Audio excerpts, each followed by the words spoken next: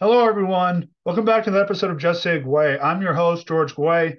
Today, it's not an interview. We're talking sports. I haven't done this in 3 years, so let's see how it goes. Thanks for tuning in. How about them Boston Celtics? Best team in the NBA, best duo in the NBA, probably have the MVP. And it's just so great that we're seeing this, given the fact that we didn't know how they were going to rebound and bounce back from that NBA Finals loss. A lot of adversity coming into the season with Ime Udoka, and they've handled it perfectly. So coming into this game against Brooklyn, coming off of a back-to-back, probably the best performance of the year that the duo of Tatum and Brown had against the New Orleans Pelicans. But however, coming into this game, I don't think it lived up to the hype that people thought it would, given the fact that there were injuries on both sides, which I think made it an even game. We didn't have Jaylen Brown or Al Horford. Horford was sitting out due to a back-to-back and Kevin Durant has a leg injury for the Brooklyn Nets. But I still think it was going to be an exciting game. To me, this has become the best rivalry in the NBA. I think it has taken the place of Warriors Cavaliers. I know that is a tough sell to people if you're not a Boston fan, given the fact that the Warriors faced the Cavaliers 4 years in a row in the NBA Finals, and one of those NBA Finals was probably the best NBA Finals we'll ever see. And also, it had three of the top players that we've seen this generation in Kevin Durant, LeBron James, and Steph Curry.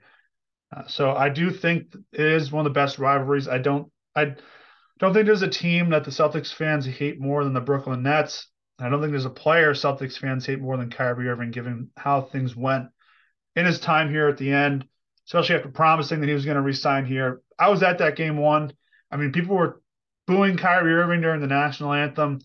Kyrie Irving was flipping off the fans, and I think if Kyrie Irving got hurt in that game, I think the Celtics fans, some of them would have cheered. As bad as that sounds, I just think that rivalry is so deep now, and there's no point of return. We'll see how it goes for the next few years. Um, but I think it's interesting going into this game for Kyrie Irving. He did have a great game, and I'll talk about that. But he did get what he's wanted. He's wanted to run his own team. That's why he left Cleveland. He wanted to be the man. He wanted to have control of the team. I know he probably wanted a superstar to play with, and obviously Tatum and Brown weren't that at the time, and Gordon Hayward got hurt. But Kyrie got what he wanted. It's his show right now until Kevin Durant returns. He had a good game. He had some big shots that kind of reminded me of those shots in the NBA playoffs that he hit against Boston. But he was a minus 11 on the defensive side. Ben Simmons, I'm going to clap for him because he did something I've never seen before. He was one of the most impactful players on the court, and he didn't even score a point. 0 points, but he had more than 10 assists and he had 9 rebounds. And just the fact that he's able to do that, it's like Magic Johnson, but no scoring at all. But Brooklyn got out rebounded 48-31, and you're never going to win a game like that. But I will say going forward, Brooklyn has enough talent on the roster to get by without Kevin Durant. And if they fall apart, if Kyrie Irving and Ben Simmons can't lead, that's on them because just look at the roster, they can get it done. I think Claxton is going to be a problem going forward, problem in a good way. 23 years old. I believe he's leading the league in block shots, and he was unbelievable last night. There was one that looked like it was at the top of the square, and somehow he got his hand on it. Wasn't a goaltend. Man, what an impressive player. But I think if you have Simmons and Kyrie leading your team, that's a I don't think it gets any bigger of a red flag than that. And obviously, they lost last night, and they had a chance to win it because Tatum had an off game, no Brown, no Horford, and Celtics still get it done. I think it just shows how spoiled we are as fans that we have a team where our two best players don't really have the impact in the game that they typically have, and we still win comfortably. But it just shows that it's a next man up team, and Celtics they're it this year. I hope they go to the finals. It's just what a run that was last year. It didn't get any better of going to all those games down by the bars at the Garden. But there's no better city that rallies around their teams during a playoff run than Boston. I will defend that forever, and I want that again. But this time I want them to win it. I know that's a lot to ask. Some good teams in the West or some good teams in the East this year. It's the Celtics here, though. All right, let's talk some Boston Bruins. I know that I should be talking about my Washington Capitals, But you lose to Philly. I know Philly's kind of hot right now, but you got to beat Philly, man. And that Capitals didn't show up, but hey, they'll probably win the next game, hopefully. Bruins coming in hot. They had a great game at the Winter Classic. They had a good road trip and no home regulation loss this year. And I just don't remember. I mean, obviously the Patriots went perfect, right, for the regular season. But between basketball and hockey, I don't remember seeing a team. Maybe the Warriors did it, where they had no regulation losses. I know basketball they have overtime too, but the Bruins had no regulation losses going into last night, and that is impressive. I don't think we see that in sports too often. Linus Omark's an all-star, and I know people are applauding the fact that he's an all-star and he's come a long way, bounced around the league a bit. Buffalo let him go, which I think is they must be regretting right now, given the fact that they have the top scoring offense, but they just can't defend right now. I know that Owen Power is very young and rising, but they could use a goalie. I know they got Devin Levi coming up, but we'll see what happens. But man, finally, you guys call up a prospect. Good job, Don Sweeney. And I just think that yes, they called up Chris Wagner from Providence, and maybe the veteran guys, maybe the perfection line likes him better than bringing up one of these kids like Lysell, McLaughlin, Callahan. There's so many prospects that the Bruins have. I just think the fact that they're not calling prospects up at all is not a good sign because why are you drafting? So good for them. They finally did it. But going into this game, I always have eyes on the Kraken when the Bruins play them just because I've interviewed Ryan Donato. He's a local guy, went to Harvard. He played for the Bruins. I went to school with Brandon Tanev, who scored the first goal last night. I think it's cool to see a Boston grown player come back and play at the Garden, whether it's a Matt Boldy or a Noah Hannafin.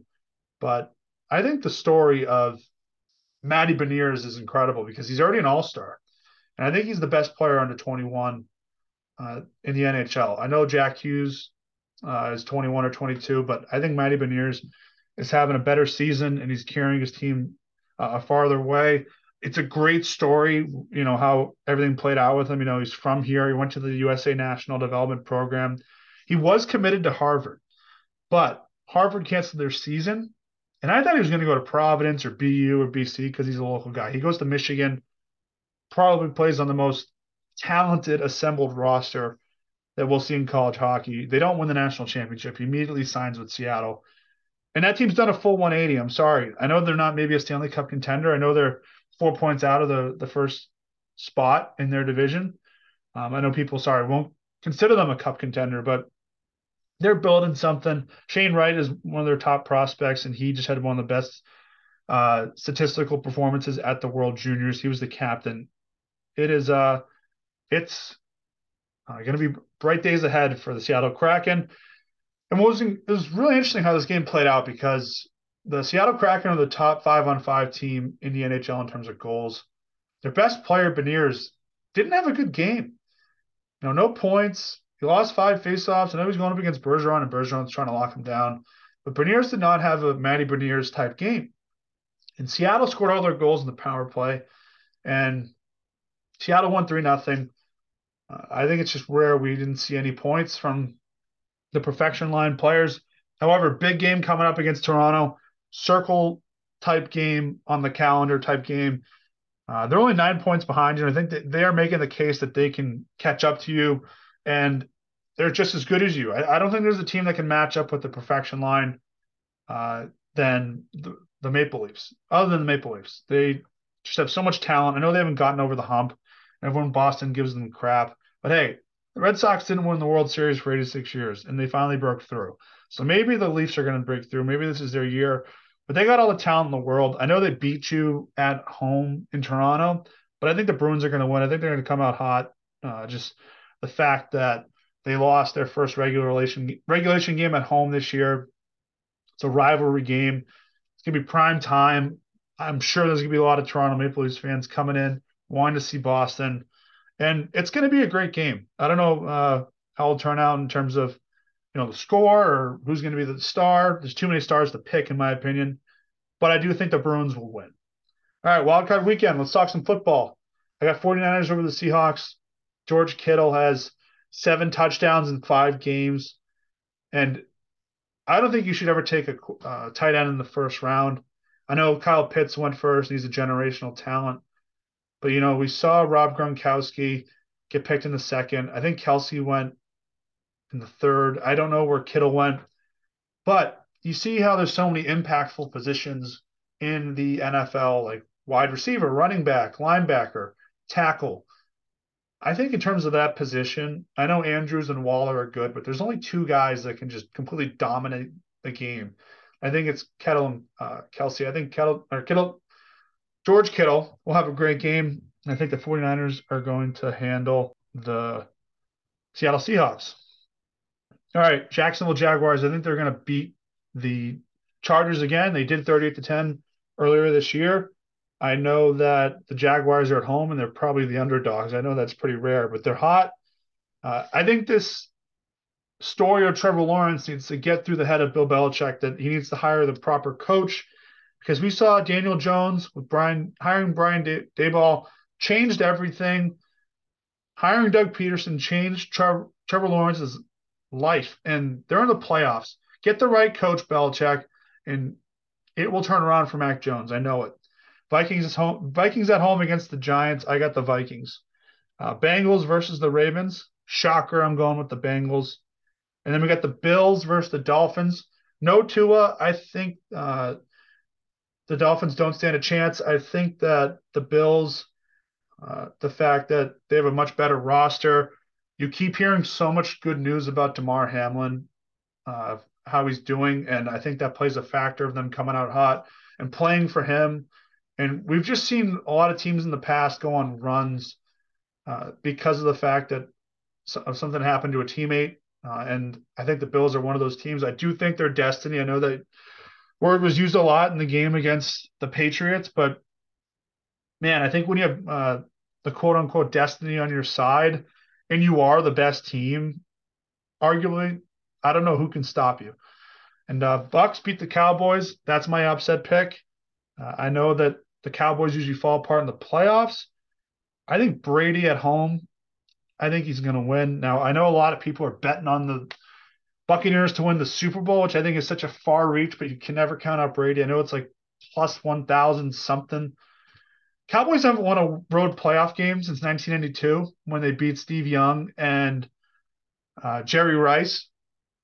I just think the Bucks are going to beat the Cowboys. I just have that feeling. But we'll see what happens. We'll see you next week when we make our picks for the divisional round. Maybe talk some more Celtics and Bruins, maybe some other NHL teams. Oh, also, by the way, in terms of the Connor Bedard sweepstakes, maybe that could be something on this show. The Columbus Blue Jackets have surpassed the Chicago Blackhawks as the team to draft Connor Bedard at number 1. Boy, you get Kent Johnson, Johnny Gaudreau, and Connor Bedard on one line. Watch out. I'm just saying, watch out. We'll be back next week. Thanks, guys.